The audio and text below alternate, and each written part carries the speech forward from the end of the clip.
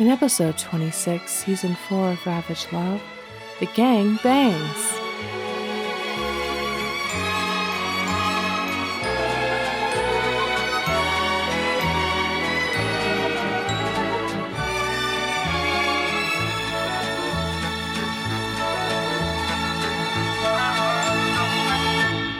Bartender.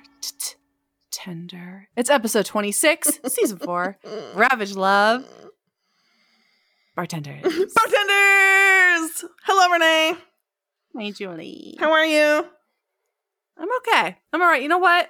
Don't date a bartender. I think. Oh. Yeah, there's memes about it. Dating a bartender is like dating like a line cook. Oh, yeah. Don't do it. Don't do it. I can't say I've ever dated a bartender. Have you? I have not, but I've known bartenders, and like it tracks. They're a bunch. Yeah. For folks who don't know, I've never been much of a drinker, so that could be why. But yeah, I can't say I've ever dated a bartender. I don't even think I've ever been friends with a bartender, to be honest. Not like out of any willful, like, I will not befriend a bartender. Just never come up. But I do enjoy, my favorite show of all time is It's Always Sunny. So I do, and there's Cheers and all of these. Like, I understand that a bar and a bartender, there's a lot of mythology that, they're therapists and they listen to people's problems. And so, like, I get all that. But not my world. Also, as you know, when I did used to go to bars, it was usually garbage dance clubs where you're not really chatting with the bartender. I'm not a pub person because I'm not a drinker.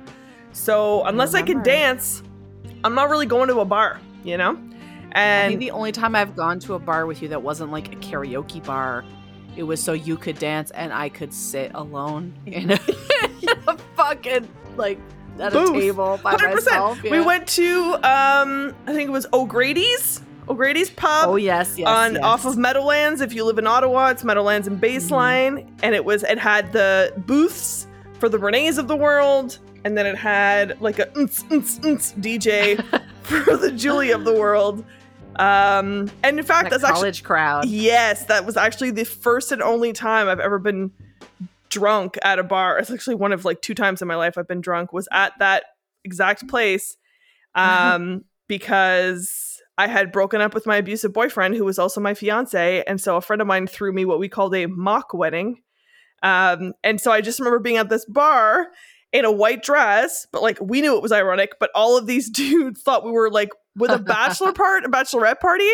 And so they were like, yes, where are your penis necklaces? And I was like, what in the fuck are you talking about? And they're like, you're getting married. And I'm like, I'm celebrating not getting married. And they were like, oh my God, that's so funny. And that was at that same bar. So memories. I think I'm not a dancer. Like I always joke that like I wouldn't even dance at my own wedding. Like it feels weird. But now I give so little shits that I can kind of let the music flow through me. I can groove to it. I can groove a little bit. That's the energy. Yes, Renee, embrace it. Be that person. Dance is my first and forever love. I love to dance. I did ballet. It was like my first big love in this world. I love dance movies. I love if there's a show with like a subplot where there's like a dance crew, I'm like, yes. Yeah. And also like, we came of age at the heyday of some pretty good dance movies, right? Like, so, my favorite movie of all time is Dirty Dancing. Like, I love it. Mine was Center Stage. I loved Center Stage. Ooh, watch it for hours. But I will tell you this. I used to have this little TV in my room and the VCR, and I had a recorded copy of Baby One More Time, just like off Much Music. Oof. And I learned all the dance moves to it. And including the backflip? No, I couldn't do that in my bedroom. Come on. No, and I took ballet, I took jazz, I took hip hop. I don't want to brag, pretty good at tap dance. Pretty good. Yeah. Oh, I love this little factoid. I feel like if you and I were closer, like we could do ballroom together. We could do tap together. We could go do it together, but I don't think I could do that on my own now. You're right. And to be clear to listeners, you mean if we were closer in distance? Not in souls, okay, because we could not possibly be. Yes, we could not be closer in souls, but yes. I mean, physical proximity. You live in Alberta, I live in Ontario. Yes, absolutely. We could be the JoJo Siwa of dance competitions and be just blowing people's socks right off. We could do lots of things. I mean, I think I've talked on the show before about my deep love of a VHS tape I had in the puffy case, if you recall, from the 90s, of Riverdance. Oh, yes. How can we forget? I watched the shit out of that fucking cassette tape. You did. Loved it. I feel like there's like musical theater kids, and then there's like dance kids, and sometimes there's overlap, but I was 100% in the dance camp. Like, I don't like musicals and shit, but if you take me to a ballet, you want to take me to some like a contemporary exhibit, I'm like, fucking all day long, I'll go to that shit. I have to be convinced to go to a musical, but you never ever have to twist my arm to take me to a dance performance. Oh my God. I was born for the stage and I would be there now, but I was a teenage mom. And, you know, I just, like, I should be in Yentl right now. I should be Funny Girl. I should be in all the Babs shows. I should have done a My Fair Lady. I should have been in Rent. I should have been in Cats. I should have, like, live, like, goth me, like, the only time I shed my goth exterior was for this stage. I was in Oliver. I was in Grease. Ooh. I got, like, in huge trouble when I did Grease because I had gotten cast with black hair, but I bleached it and not thinking it was going to be a problem. But it was, because the only person who's supposed to have bright blonde hair in Grease is Sandy. And I stole the show. I'm going to say that right now. You can ask that. anybody. I have no doubt. Of that, I have no doubt. You are a star, Renee. I really am. And I was the only chorus member who had lines. So don't want to brag. Okay. But I'm going to brag because I'm a teen mom. So I was a teen mom. So I've done nothing with my life since. That's not true. I was in the vagina monologue. You absolutely were. I had a single line. It was pretty stupid. I think you're a star, and I know that longtime listeners of the show talk about how much they love you on the show and how you're great at voices, and you're very inviting, and you have a very performance just energy about you. So I believe it. Don't say that, because next season I'll come back singing the intros, and they're all going to be show tunes, and nobody's going to want to hear that. Or everyone is. You've heard it here first. If you support this plan, slide into our DMs and send Renee some support, because that it's just how you need to be. And, you know, I actually have to, since we're on the topic of like musicals, I just have to share the story because please do. It's so funny. Okay, so I was a competitive singer in high school before I was a teen mom. And so I did classical singing and like musicals and stuff, and I competed. I won a lot of awards. I don't want to brag. I'm loving this brag sesh, living for it. Lay it on thick. So one of my competition songs was I Dreamed a Dream from Les Mis, which is very ironic considering it's about a woman who had premarital sex and her lover left her and she got pregnant and had a kid. That's Fantine. She had to go and like become a hooker. It was a whole thing. It's really the intro to Les Mis, but I digress. So that was my intro song. Another person who famously sang I Dreamed a Dream was Susan Boyle. Mm-hmm. You might remember. And I remember I was visiting my mom, and rest in peace, Mom, I love you. And I was like singing that song as a joke. I was like, I dreamed a dream. And she looks at me and she says, Renee, you're no Susan Boyle.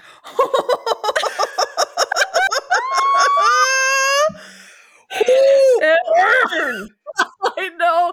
I was like, I guess not. You're like It was basically like, girl, don't quit your day job. Yeah. Basically. It was so funny and I'll never forget it. So I listened to like show tunes on the reg. Like in between like Iron Maiden and Dio and shit. I'm like listening to Notre Dame de Paris and shit. But you know what? I don't think that's surprising. If like at first I was like that. People might find that surprising about you, but no, because you love Meatloaf and Kate Bush, and these are like big theatrical singers whose albums are like concept albums and they're rock operas. So like. It tracks. It really does track, actually. Thank you. Yeah. I love stories. You love a story. I love stories. And I remember when I first met you, when we first started becoming friends, like a gajillion years ago now, I remember being so struck by this like hilarious dichotomy in our friendship because you are literally goth mom and I'm like fucking SpongeBob all the time. And so my music is always like cheery and bright and and you were talking about how you can't listen to music if the lyrics are shit. And I remember laughing so hard and you thought I was like making fun of you. And I was like, no, I respect it. I just need you to know that the music I listen to is like Saturday Night Dance. I like the way you move. Like come on, garbage with like let's get down to business. Like that's a like poignant lyric in the world that I live in. Here's the thing though, is that I was for a time in a band. I was a songwriter, and it's extremely, extremely difficult to write a pop song. Like there's a science to it.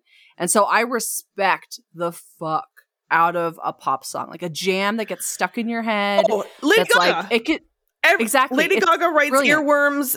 And I applaud it because you're like, Bad Romance, you read that on paper and you're like, this is the dumbest song I've ever heard. And then you hear it and you're like, oh, fuck. It's like an itch. Like I can't stop scratching it. I'm like, this Poker Face. You're like, oh, God, this is a banger. Yeah. And it shouldn't be. It should be so stupid. So, yeah, you're right. Mm-hmm. There is absolutely an artistry to like having a good hook and creating an earworm. I just think it's so funny how like 90% of the songs I listen to, I don't even think about the lyrics, and you're like lyrics first, and then everything else is second. And I'm like, I respect that. You give me some fucking Krista Berg, like who all day, every day. Not Lady in Red. No. I'm talking Spanish Train every day. Like, oh my God, that was like the only song that my son, like Liam, when you met him, like he couldn't talk for the longest time, but he could sing songs, and Spanish Train was one of his jams. You Got Another Thing Coming by Judas Priest was one of his jams. Queen, like there's something about lyrics that tell a story, or like you hear something, you're like, holy shit, that's so fucking smart. But it's not like having to like listen to slam poetry. It's like good. Oh, 100%. Right? Because if there's one thing that our friendship does that both of us do have very much strong, similar feelings about is no spoken word. Get your fucking spoken word out of my goddamn lesbian story. In fact, this week I read a lesbian story and I kept waiting. I kept waiting for the like, so on our third date, we went to a spoken word show and they didn't. And I was like, oh my God, this is delightful. Yeah. Because it defied expectation. Oh, it defied expectation because I love poetry. To read it at home in the privacy of my home by myself with my own voice. Like I can't handle the like, when one tree is cut, another one grows. Like I can't. I fucking cannot. It's like in the air. Pollen on my feet, dirt, rupee car. Like I can't exactly. Oh, I can't. So that's actually a very good segue for me to rave even more about my lesbian romance this week because it was delightful and it did not have spoken word. Hooray! Hooray! So this week, our theme was not musicals or Renee's love of lyricism, but bartenders. And so I read a book called Queerly Beloved. Ooh. Lovely. By Susan, I'm assuming it's Dumond, but the French in me wants to say Dumont. And she is a queer writer from Little Rock, Arkansas, home of... Arkansas? From Yes, Little Rock, Arkansas, home, if you recall. Do you know who famously is from Little Rock? Who has who famously has an Arkansas accent? I don't know. Bill Clinton. Bill Clinton. Oh, yeah, Bill Clinton's from Arkansas. But she used to live in Tulsa, and this is important because this book is set in Tulsa, and I think that this book is set in Tulsa, Oklahoma, and it was written by a queer person who lived in Tulsa, Oklahoma. So the authenticity to being a small town, rural, like Midwest kind of queer was so fucking on the nose. As a small town queer myself, and you as well, Renee, we understand the struggles. And so that's really what the setting of this book, which has a delightful cover, which unlike many of the romances we read, it's a cartoon cover, which is, quite common in the romance genre.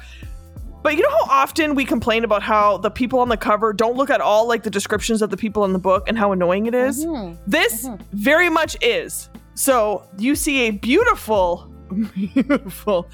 dyke on a birthday cake, and then a sort of femme-looking woman also on a birthday cake, or on a wedding cake. And so I'm like, I'm already sold. This book just came out in June of 2022, so it just came out a few months ago. And I'm going to tell you right now, I recommend it. If you want a sweet rom-com with a little bit of politics, but very queer affirming, very, very sweet, pick up Queerly Beloved. So I'm not going to give it all of it. I'm not going to get too into details because I really it's just, if you're in the mood for something sweet, this is it. So Amy is a 25-year-old baker by day and bartender by night. And she is a baker at a place called The Daily Bread, which is the best bakery in the city, run by hardcore Christians. So at work, Amy is Amelia, and a straight woman who very much loves going to church and is the best baker they have. But in real life, Amy is a lesbian who is also a bartender at Ruby Reds, which is a Wizard of Oz themed dyke bar. Fucking nice. Why are we not there right now? Everything, and it was full of kitschy Wizard of Oz memorabilia. Yes. And at Christmas, they play the Judy Garland Christmas special. Everything about this bar makes my heart sing. So, but, Amelia, aka Amy, is living this double life. And it's this tenuous thing where she's like, I really hate working for these homophobic, regressive assholes, but also I want to own my own bakery one day. And this is an incredible stepping stone and it's getting my name out there. So I'm just going to do this balancing act to pay the bills for a bit until I can kind of strike out on my own. So she, meanwhile, is very involved in the queer community in Tulsa. She is a bartender at a dyke bar. So she, knows people. Her best friends are these two, it's this couple of the gay men.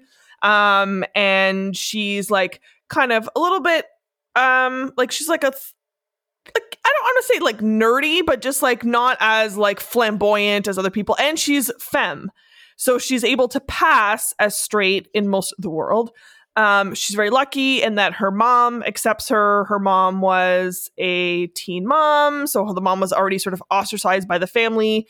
And so her and her mom are kind of the black sheep in the family. But she's like, I'm lucky. So many of my queer friends in small towns don't have any relatives anymore at all. So she's like, I count myself lucky, but God, I hate working for this fucking asshole of a woman.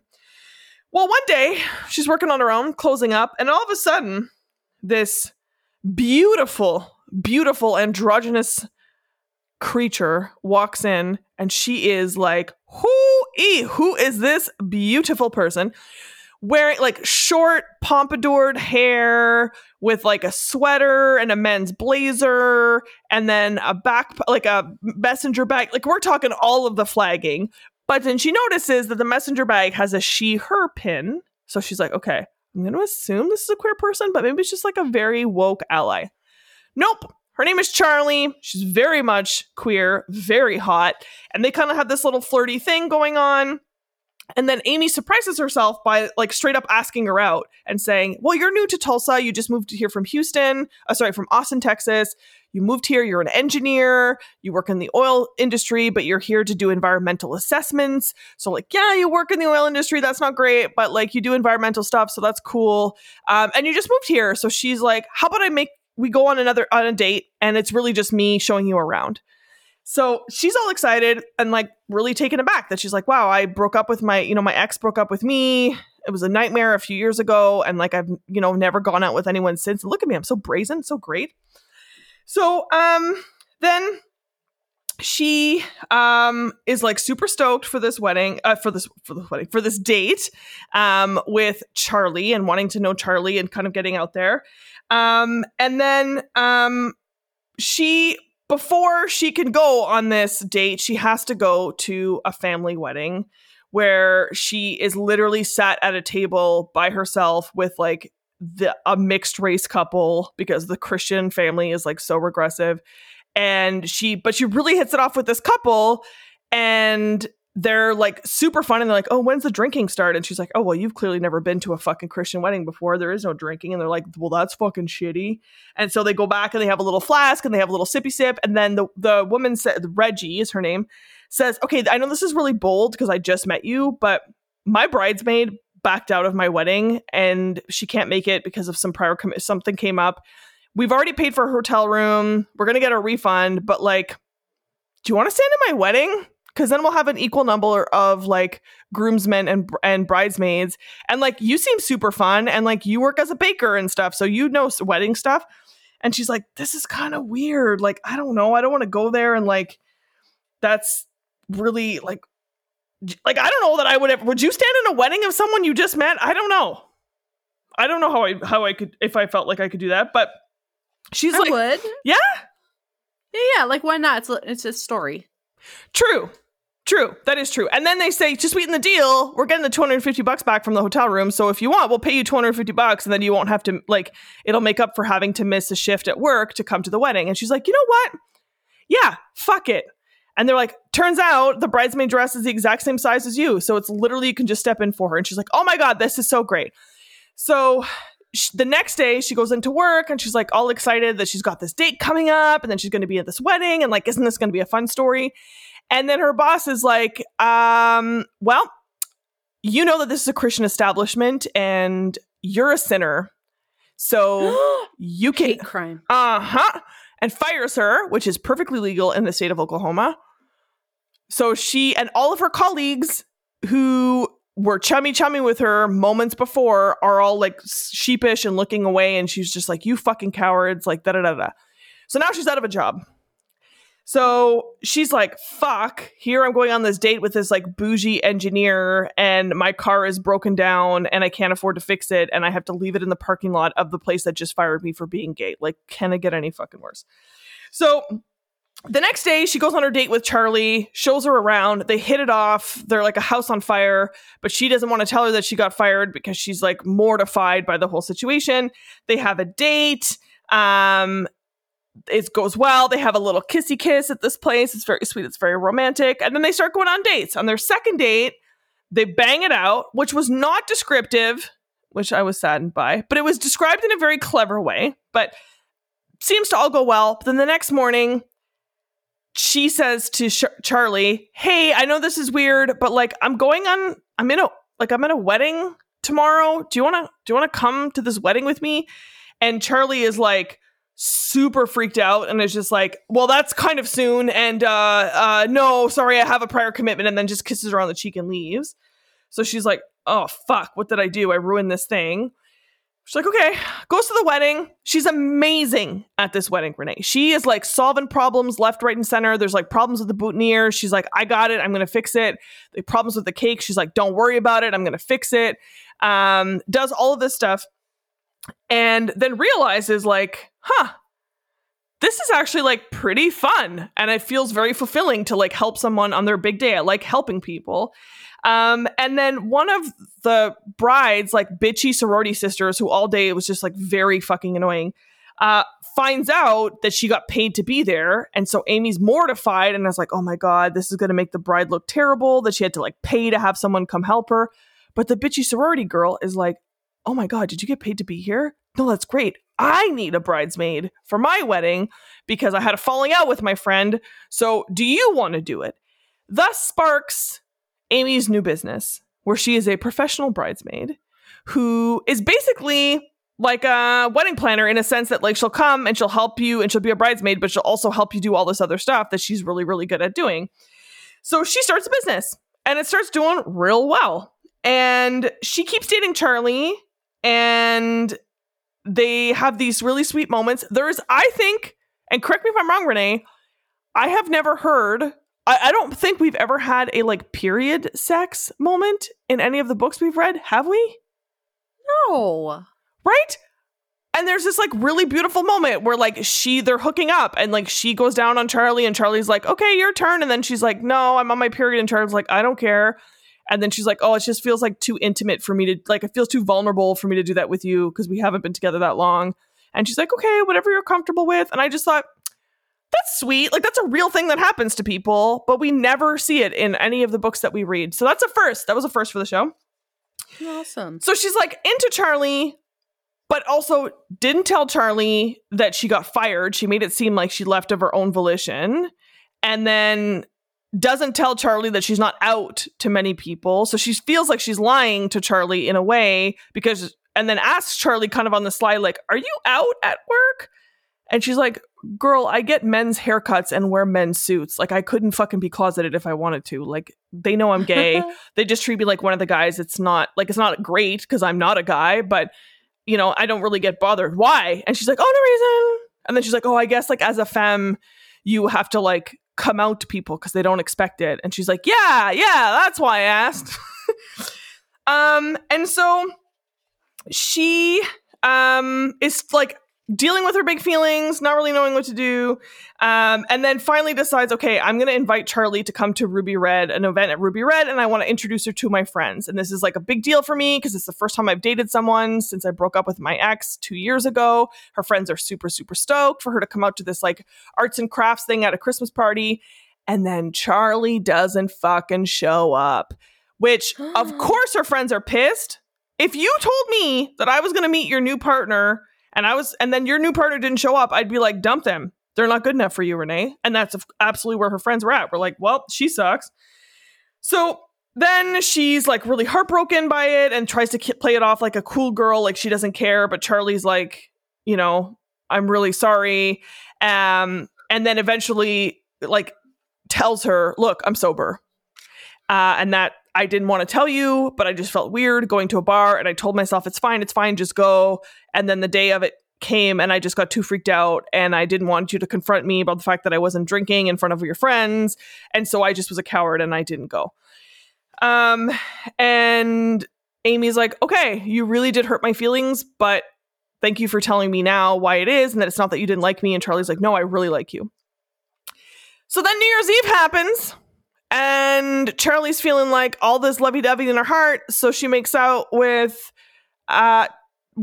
Charlie at midnight and then blurts out that she loves her. And then Charlie doesn't say it back, which like on the top 10 list of most humiliating experiences of your life, I would put saying I love you and not hearing it in return. It's never happened to me, but every time I've heard of it or seen it in a movie or something, I fucking crumble inside because that sounds like a nightmare situation. Oh my God. Obviously she's not doing great. And then the next day she sends Amy this very vague, like a text that's like, hey, I think I need to take some space. We need to pump the brakes, blah, blah, blah. So Amy's like, oh, fine. She doesn't want to be with me. This is what she's breaking up with me. So she's all bummed out. And then she's continuing her job of being a bridesmaid. And there's all the shenanigans that go with that. And then one of the weddings, they're like, oh, we want you to come to our bachelorette party as well. So she does. And they're like, let's go to a gay bar. And they're like the obnoxious fucking straight girls who want to go to a gay bar. Of course, what happens? She goes, she fucking runs into people that she knows. And she's like, please don't out me to these women. They're like sorority girls. I doubt they're fucking queer allies. And then who does she see? fucking Charlie with her ex. She's like, oh no. And then Charlie comes up to her and was like, hey, what are you doing here? I didn't expect to run into you, but I'm so happy to see you. I really want to talk. And she's like, oh, you want to talk, do you? Fuck you. And fuck Autumn. Now, the way that Autumn, her ex, is described, it's like very much, fucking, what's her name from the L Word? The like slutty one that's like super charming and androgynous and like whatever. Jolene? No, yeah, we'll call her Jolene.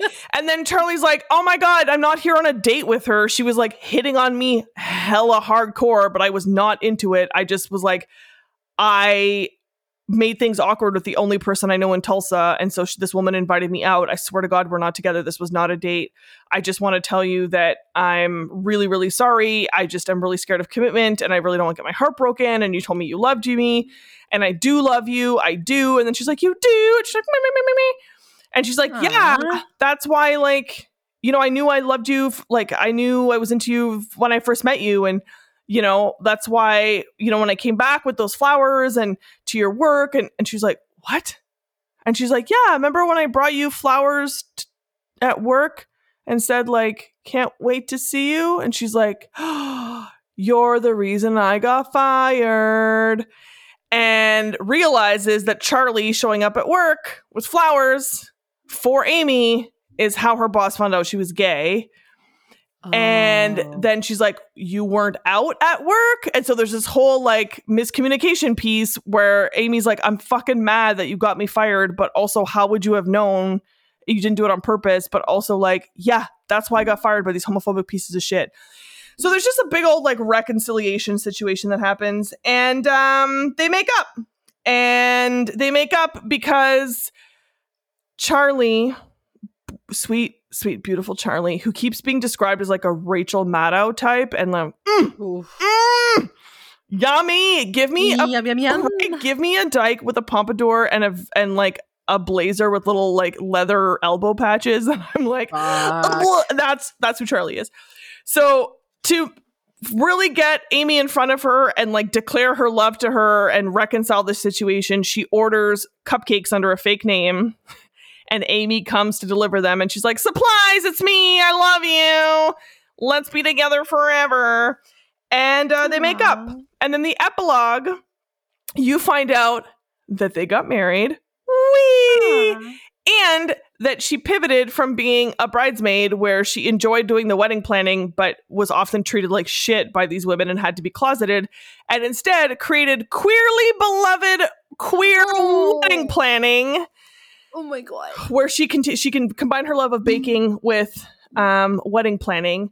And then the book ends with a recipe for her famous strawberry champagne cupcakes.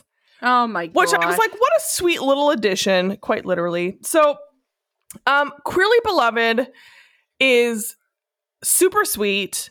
I loved the like, there's all this stuff about, like, there's so much stuff I left out about, you know, Oklahoma fighting against gay marriage and all of these like, you know, conflicts that people have around Thanksgiving and Christmas when they're, you know, abandoned by their families because they're queer and like making your own community and the dynamics of like when you're living in a small town and your queer community is really fucking small, your ex, you're gonna run into them. Like you're gonna have to be okay with it.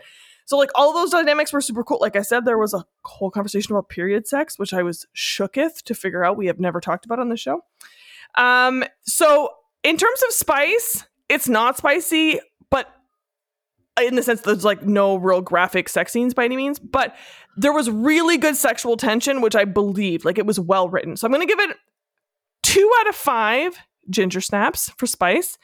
And in terms of the accoutrement, at one point she uses a like a finger vibrator, like, you know, so that's what I'm going to give it for its accoutrement, because it was tame and chaste overall compared to like, you know, last week with monster fucking lake monsters. God, chill. I know. Yeah. So it wasn't that. But it did make me want to start and open a bar called Ruby Reds where I could just lean into the tackiness of a Wizard of Oz aesthetic. Oh my God. This made me so badly want to open a lesbian bar because I'm obsessed with this documentary that's coming out about lesbian bars. And how there's like very few left in North America. Yeah. So I'm with you. I think we need to do it. I think I need a stage. I'm gonna tap dance. And it's gonna be great. I'll tap dance in ruby slippers. Oh my god! And then I'll show up and I'll river dance. I'll play some Ashley McIsaac or some Rita McNeil. Or I'll do some fucking river dance to Ashley McIsaac. We'll get a fiddler in there. We'll make a whole situation out of it. Sometimes I think that you're dykier than I am. Sometimes. Believable. It is believable. The Rankin family. That's who I was thinking of. We'll get the Rankin family in there. Give them some ruby reds and a little ruby red fiddle. And fuck off.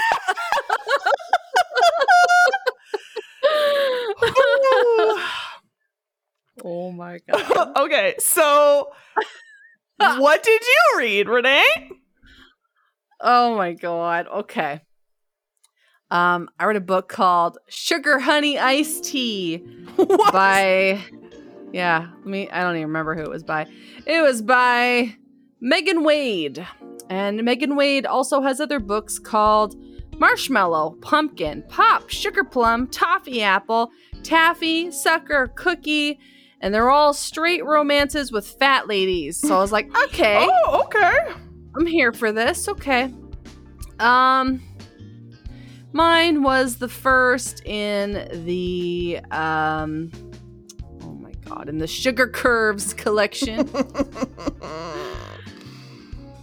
Yeah. So Tilly, this fat lady who lives somewhere, and she's taking care of her mom, who is a deadbeat. Her mom she's got fired from her job, and Tilly has spent her life parentified, making sure her mom doesn't die from her alcoholism. Oof. Tilly's working at a bar, and she realizes that, their bills are going to get, their things are going to get turned off soon. And she's trying to save to go to college. That's all she's ever wanted. She wants to better her life. She wants to go to college. But she can't because her mom just, is a fucking loser and won't pay the goddamn bills in their apartment. So Tilly realizes, fuck, I guess I have to use my whole paycheck to, keep these, utilities on. And her mom's like, well, this bar up the road is looking for table dancers. And basically this book was Coyote Ugly, subtitle Red Flags. And she's like, Mama, I can't dance. I can't dance. And she's like, well, you gotta, get these bills paid, girl, so you better apply. And she's like, oh, Mama, I just want to go to college. I just want to go to school. And she's like, you better get up on that bar and shake it. So she's like, fine. So she goes to this bar, and she meets this guy called Elijah. And Elijah is as gay as the day is long. I don't mean that in the bisexual way. That's now a meme. I mean it like he's just a big homosexual. And Elijah is like, okay, well, we need somebody tonight. And can you dance? And she's like, no. He's like, well, can you pour a beer? And she's like, oh, yeah. And so it turns out she's a really good bartender. Nice. Yeah, she's a solid bartender. So Elijah has this running joke with his boss where he calls him daddy because he's a silver fox. And the boss thinks it's kind of like, oh, that's clever. But Elijah wants to hit it in a big bad way. But Noah, the owner of the bar, the Silver Fox, the daddy, you might say, he sees Tilly come in and he immediately is like, oh, whoa, who's this curvaceous lady? And he's like, I feel so weird. I want to protect her. So meanwhile, Elijah's like, no, listen, she can pour a beer. It's all right. And he's like, that's fine, but she can't dance. She's not allowed to dance. And it's because he's like, she's going to be mine. And he's really protective and stuff. So first night there, all the other ladies are dancing on the bar. which to me feels like a really terrible drinking experience. Like, I don't want to go to a bar where you sit at the bar and people are on top of the bar. No. It's like your peanuts are going to go everywhere. Like, how are you supposed to enjoy your drink when there's like ladies clip-clopping on the... I can't. No. It sounds like a bad time. Sounds like a terrible time. I agree. Horrible time. So he's made it clear that like she's not to dance. It's fucking Footloose up in this bitch. Exactly. No dancing in my dance bar. So the next day she comes in and Elijah's like, you did a really great job last night with the drinks. You did so great. I'm glad you're here. But like, why are you working here? And she's like, well, I want to go to college. I just really want to go to college and I need to make money to do that. He's like, well, you're never going to make enough tips behind the bar to go to college. You're going to have to get on top of the bar. She's like, but I can't dance, Elijah. You can't dance. He's like, I could teach you everything. And so she gets on the bar and then he teaches her dance. Like, what are you talking about? You're a natural. She's like, it just feels so right. It feels so right to dance. And he's like, you're so good. And then Noah's like, fuck is going on here? I thought I said no dancing. And she's like, I'm so sorry, Noah. I'm so sorry. So later he's like, Elijah, I thought I told you she can't dance. He's like, she needs money for school, Noah. And he's like, then pay her more. And so Noah's about to leave for the night. And he notices that Tilly is like walking down the street. It's like 1 a.m. He's like, Tilly, what's going on? And she's like, oh, my car broke down and I have to get home. And he's like, well, I'll drive you home. And she's like, it's not far. He's like, even better. Get in. So he drives her to the apartment. But when they get there, her mom is like canoodling with some rando. And she's like, oh, okay, can we just like wait until they go inside and then I'll go in? And he's like, what are you talking about? He's like, no. My angel, you're going to stay with me tonight. And she's like, okay.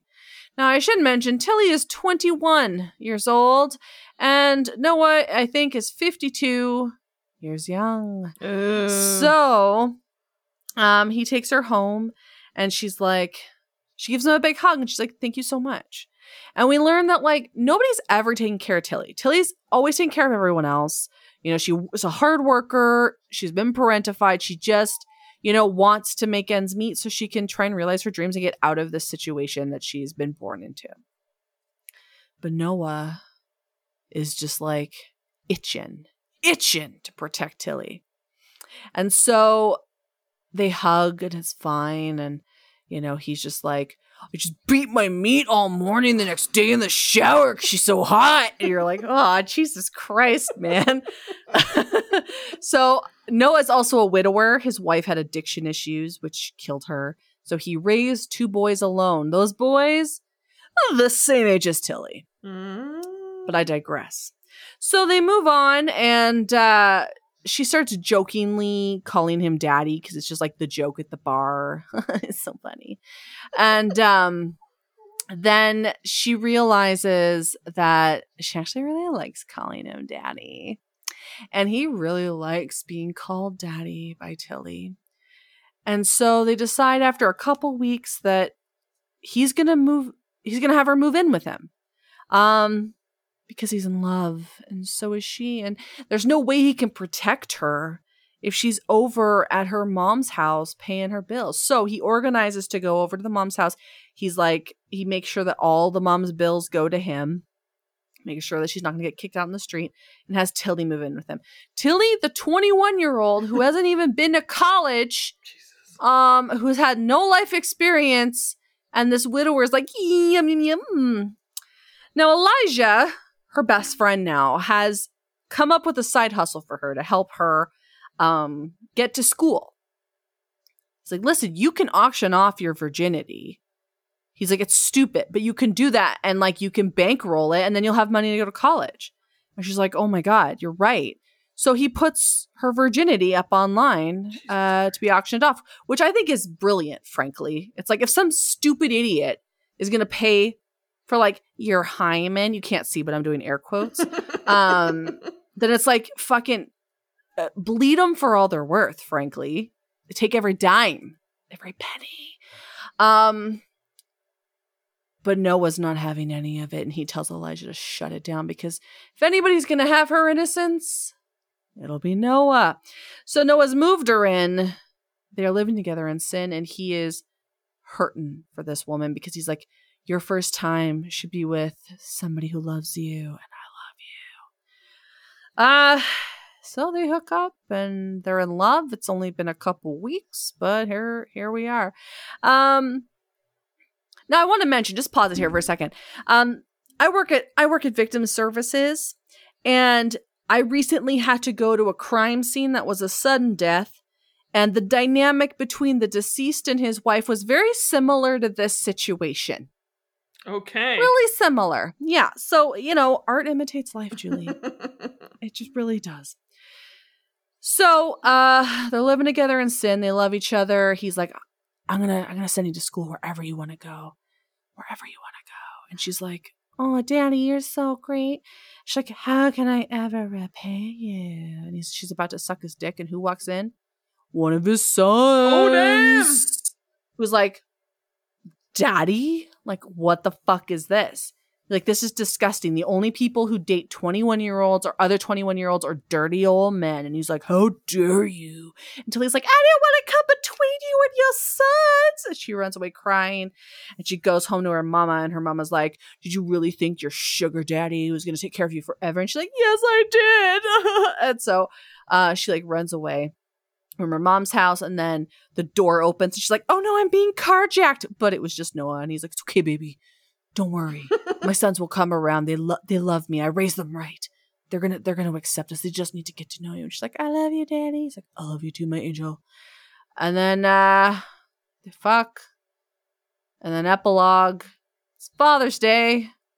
2 years from now, and they're married. And she is pregnant with his third son, her firstborn, and her stepsons show up, and they're like, hey, Tilly, it's so great to see you. You look beautiful and radiant. She's like, thank you so much. And she's living her best life with her grandpa. I mean, daddy. I mean, lover, husband. And that was my book. Now, the gentleman on the cover is quite a spicy silver fox. One might say a spicy daddy. So they did get it wrong. Okay. But this book they're supposed to be sweet, not spicy. He was not a sweet daddy. He was kind of gross in this book. It was like he would say something really sweet, and you're like, oh my God, what a guy. What a guy. And then he'd be like, then I beat my meat or something. And you're like, ugh. Ugh. Like he has a bruised penis right now. Or she'd be like, oh my God, you're so big. He's like, I know you're going to fucking take it. And you're like, oh, this guy looked so nice on the cover. How long was your book? It was really short. It was like 50 pages. Really? Oh my God, that's so much. Like mine was like 400 something, so there was room. No, they just, okay. Yeah, it was 59 pages. I read it on my new Fire tablet while I was at work. So it was in high definition, the pages, and they were very big. And I wanted the book to end, but I definitely was reading it in the middle of the day and just started laughing because it was so ridiculous. My colleague's like, what are you laughing at? I was like, just my other work. She's like, oh, okay. So I can't even tell you what the sex scenes were about. They existed. And they might have given me a little blush in my cheeks. That's how I gauge sex scenes, as my visceral reaction to things. But I was so taken aback by the dialogue between the two of them and how problematic so much of it was that I just I can't tell you what happened in the sex scene, nor could I tell you, you know what, the only accoutrement I would give with this is somebody closer to her own age. That's it. That's all I could offer. So what are you going to read? Ugh. Hope you're fucking ready for this, because it was a whole thing. Okay. Do I need any context before you start reading? The only context you need is that Tilly is like a stereotypical Southern girl where she's like, why? I don't know why this is happening. Yes, ma'am. No, ma'am. Like that's her. And he, in my mind, is just like, my dick. So that's what you're getting. That's the only context you need, like genuinely. Okay. Okay. This is they've decided they're gonna fuck. Because he wanted to make sure she was ready for his huge dick. Okay. Okay, you ready? As ready as I will ever be. Okay. We drive in comfortable silence for a few moments before I place my hand. Oh, it's not even her, it's him. Oh. Sorry, it says Noah. My bad. We drive in comfortable silence for a few moments before I place my hand on her thigh and give her a gentle squeeze. If you're nervous about tonight, I don't mind waiting. Oh, it's that. I mean, I'm nervous, but in an excited way, I want this to happen very much. You seem concerned. She shrugs. It's just my mother. I want to ride off into the sunset with you and find our own happily ever after. But I worry for her. She isn't particularly good at looking after herself. The water getting cut off today being the prime example. I know she's a grown woman, and I can't look after her forever, but I've already taken care of it. Her head snaps to my direction. What do you mean? Listen, Listen, I've been where you're at. I've taken care of someone who's so hell-bent on ensuring their own destruction that they never really get a handle on life. Your wife? Yes, which means I also understand the guilt that comes with moving on. So, to ease your burden, I've arranged to keep a roof over her head and for her bills to be sent to me, the rest, food, etc. She'll have to take care of herself. Oh, Noah, you didn't have to do that. I would have done it yourself, I know.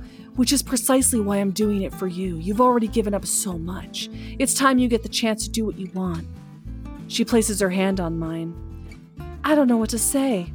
Thank you, Daddy, might be a start, I say as I pull up to the curb and cut the engine. Thank you, Daddy, she gasps, throwing herself at me across the center console. You're welcome, Angel. I pat her back in her hair, holding her as she sobs quietly into my shirt. You keep calling me Angel, but I think you're the angel. No one's ever done anything this kind for me before, not in my entire life. I don't understand. You barely know me, Noah. Why are you doing so much? I wipe her tears away and kiss each of the apples of her cheeks. You're my baby. I love you. It's as simple as that.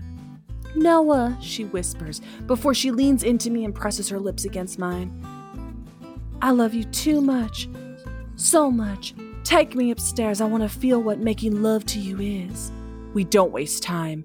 As soon as we're through the door, my mouth is on hers and she's pushing my shirt up over my head. You have tattoos, she comments, her eyes moving over my bare skin before her hands follow suit, tracing the dark lines that pattern my left arm. Does it bother you? Her eyes meet mine. Why would it? It's beautiful. An expression of who you are or who you were at the time you got it. There's always a story behind them. I'll tell you mine someday, but first, I push the sleeves of her denim jacket down her arms so it lands on the floor and she's standing in her pretty floral dress. Twirl for me. Twirl? The side of her mouth kicks up, unsure.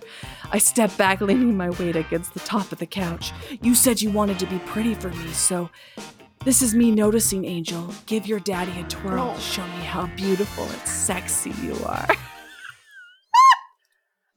So she twirls, Julie. She twirls. By a virgin! I mean, after all the books she's written, I doubt she's a virgin. Oh my god, that sounds terrible. No, Julie, they're in love. She also has a very professional looking website. So, and it has like a little let's chat box. Oh, wow. Oh, she has another book called Boss Daddy, a DILF for Father's Day. Oh, well, put that in the old memory banks for fucking next June, bud. Listen here. This was the first in the collection. I feel like the writing was powerful. It was palpable. It was extremely story-driven. The characters were ripe. And I think that I'm going to read more from Megan Wade in the future, frankly. All right. I absolutely will. Mark my words. Okay. You heard it here first, folks. Aye. I'm a fan. Okay. I'm a fan. Okay. Mm-hmm. Ooh. What you got for me, girl? What you got?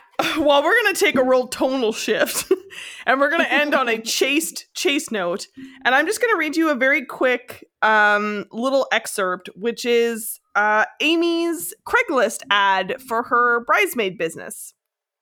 Ah, okay. So she works up the nerve to put up an ad, and it starts with just a Craigslist ad. And then as things get better, one of her friends builds her a website. But this is her first official call out. Looking for someone to support you on your special day? Your wedding day should be about you and your groom, not about drama, stress, and last-minute tasks. That's why you need an experienced bridesmaid to balance out your wedding party. I'm Amy, a professional bridesmaid located in Tulsa, Oklahoma, and I want to help make your wedding day perfect. Your friends and relatives love you, but they don't always know how to help when it counts. I'm a drama-free alternative with the skills to execute DIY projects, manage difficult guests and family members, and handle last-minute complications. While wedding planners are focused on the overall event, I'm focused on you, immersing myself in your bridal party to be an advocate and problem solver whenever you need one.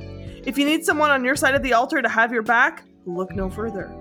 Experienced in DIY crafting, flower arranging, sewing, dress repair, baking, hair and makeup styling, sorting out last-minute crises, de-escalating interpersonal conflict, and anticipating whatever you, the bride, might need in the moment. Travel area, Oklahoma, Arkansas, Missouri, and Northern Texas. Dress size, 12. Pricing, flat fee for wedding and reception, $300.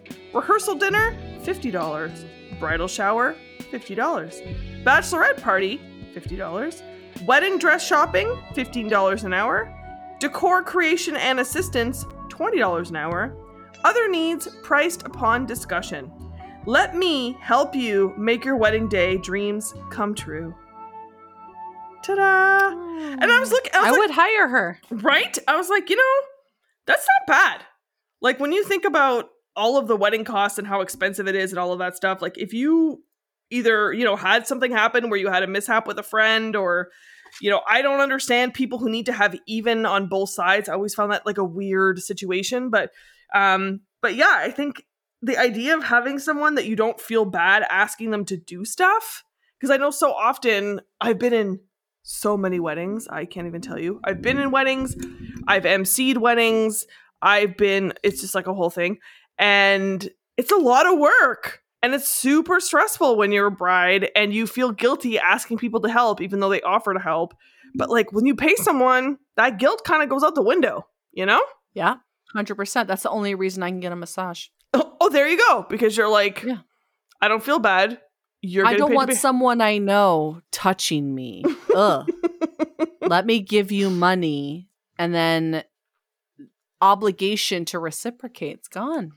Absolutely. It's also no word of a lie how I've gotten more than one person to go to therapy was using the argument of, how when you vent to your friends and then you end up feeling guilty, like you're burdening them. And they were like, yeah. And I was like, that's what's so great about a therapist is like, you don't have to feel like you're taking up too much room in the conversation. They're not allowed to reciprocate and share their stuff.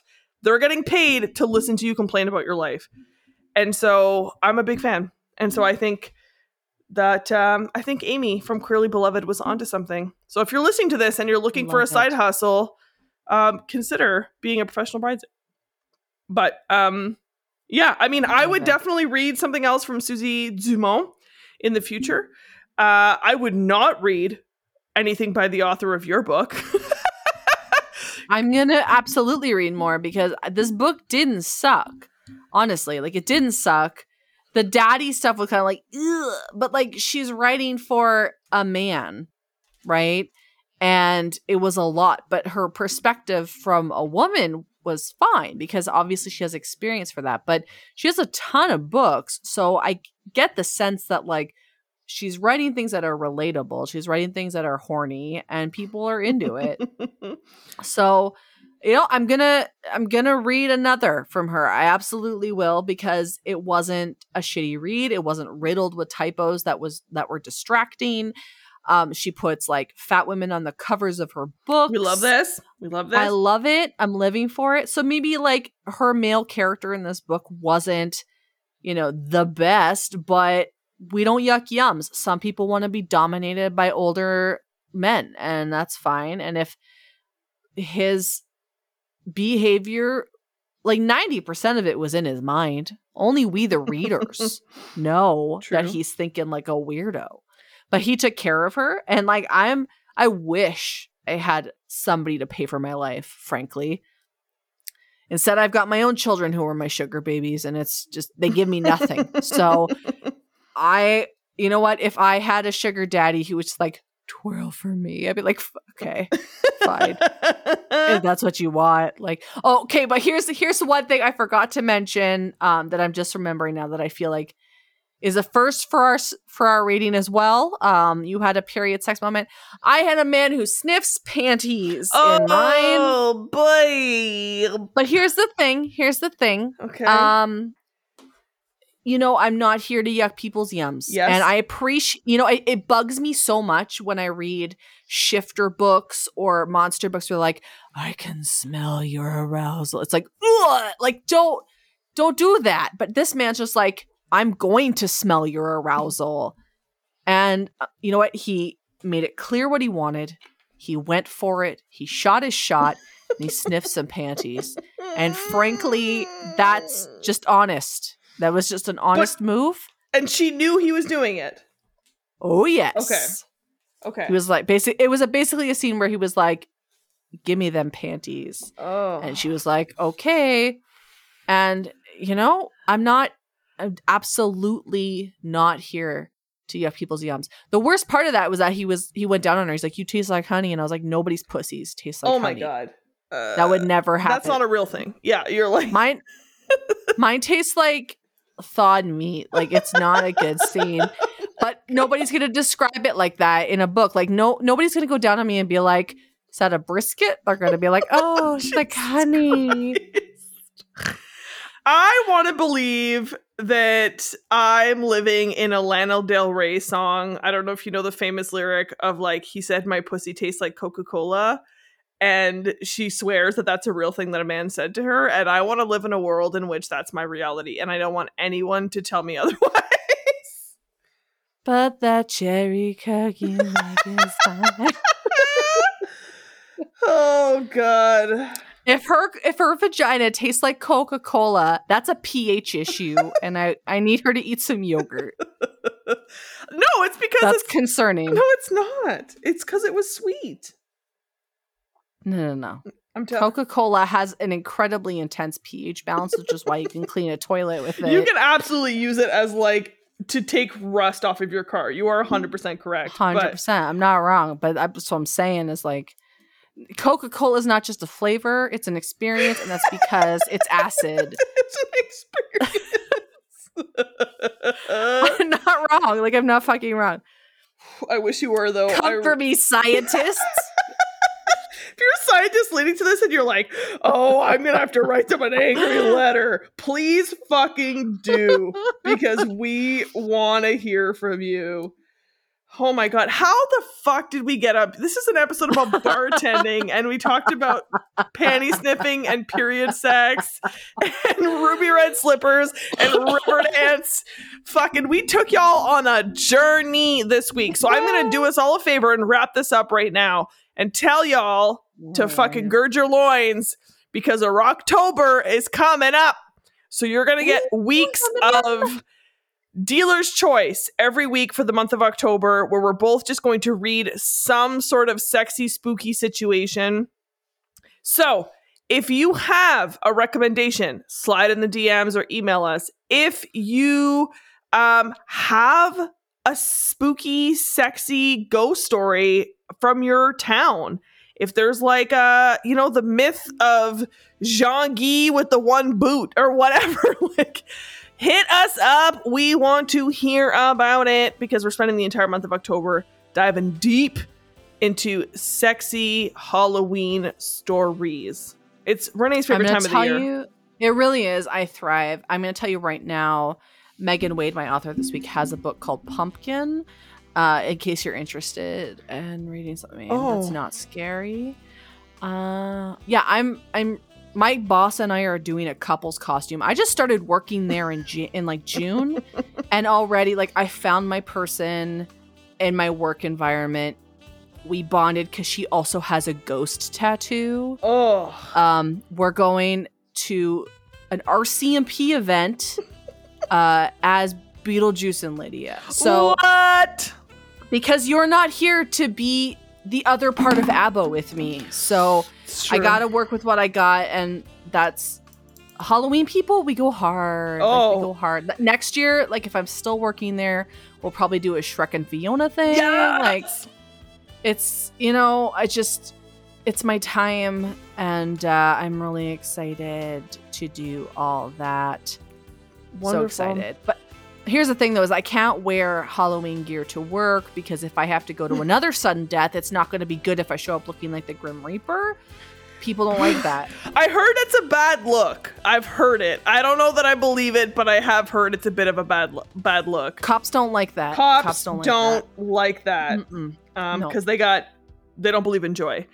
So yeah, if you're gonna wear something to work, it has to be something that you can easily remove and doesn't involve like makeup or anything. Yeah. I mean, like a Grim Reaper robe is pretty easy to like whip on, but you have to make sure you're wearing something underneath. Is my point. Yeah, because showing up naked to a sudden death is also frowned upon. I heard. They don't love that. Love it. But it is the great start to an erotica. It certainly is. So join us for our next few episodes if that is your jam, if you want to go down the spooky path with us. But it was lovely chatting with you and talking about truly everything under the sun this week, Renee. I'm so excited for October. Okay, I love you. I love Do you want to sing us out? I sure will. Ravage love. Ravage love. Bye. Bye. Artwork for the show is created by Karen McKnight. Very special thanks to Josh Shenfield for production assistance. You can find Josh on Instagram at Fushigiyami. That's FUSHIGIYAMI on Instagram. Connect with us at Ravage Love on Instagram and Twitter, or by email at ravagelove.podcast@gmail.com.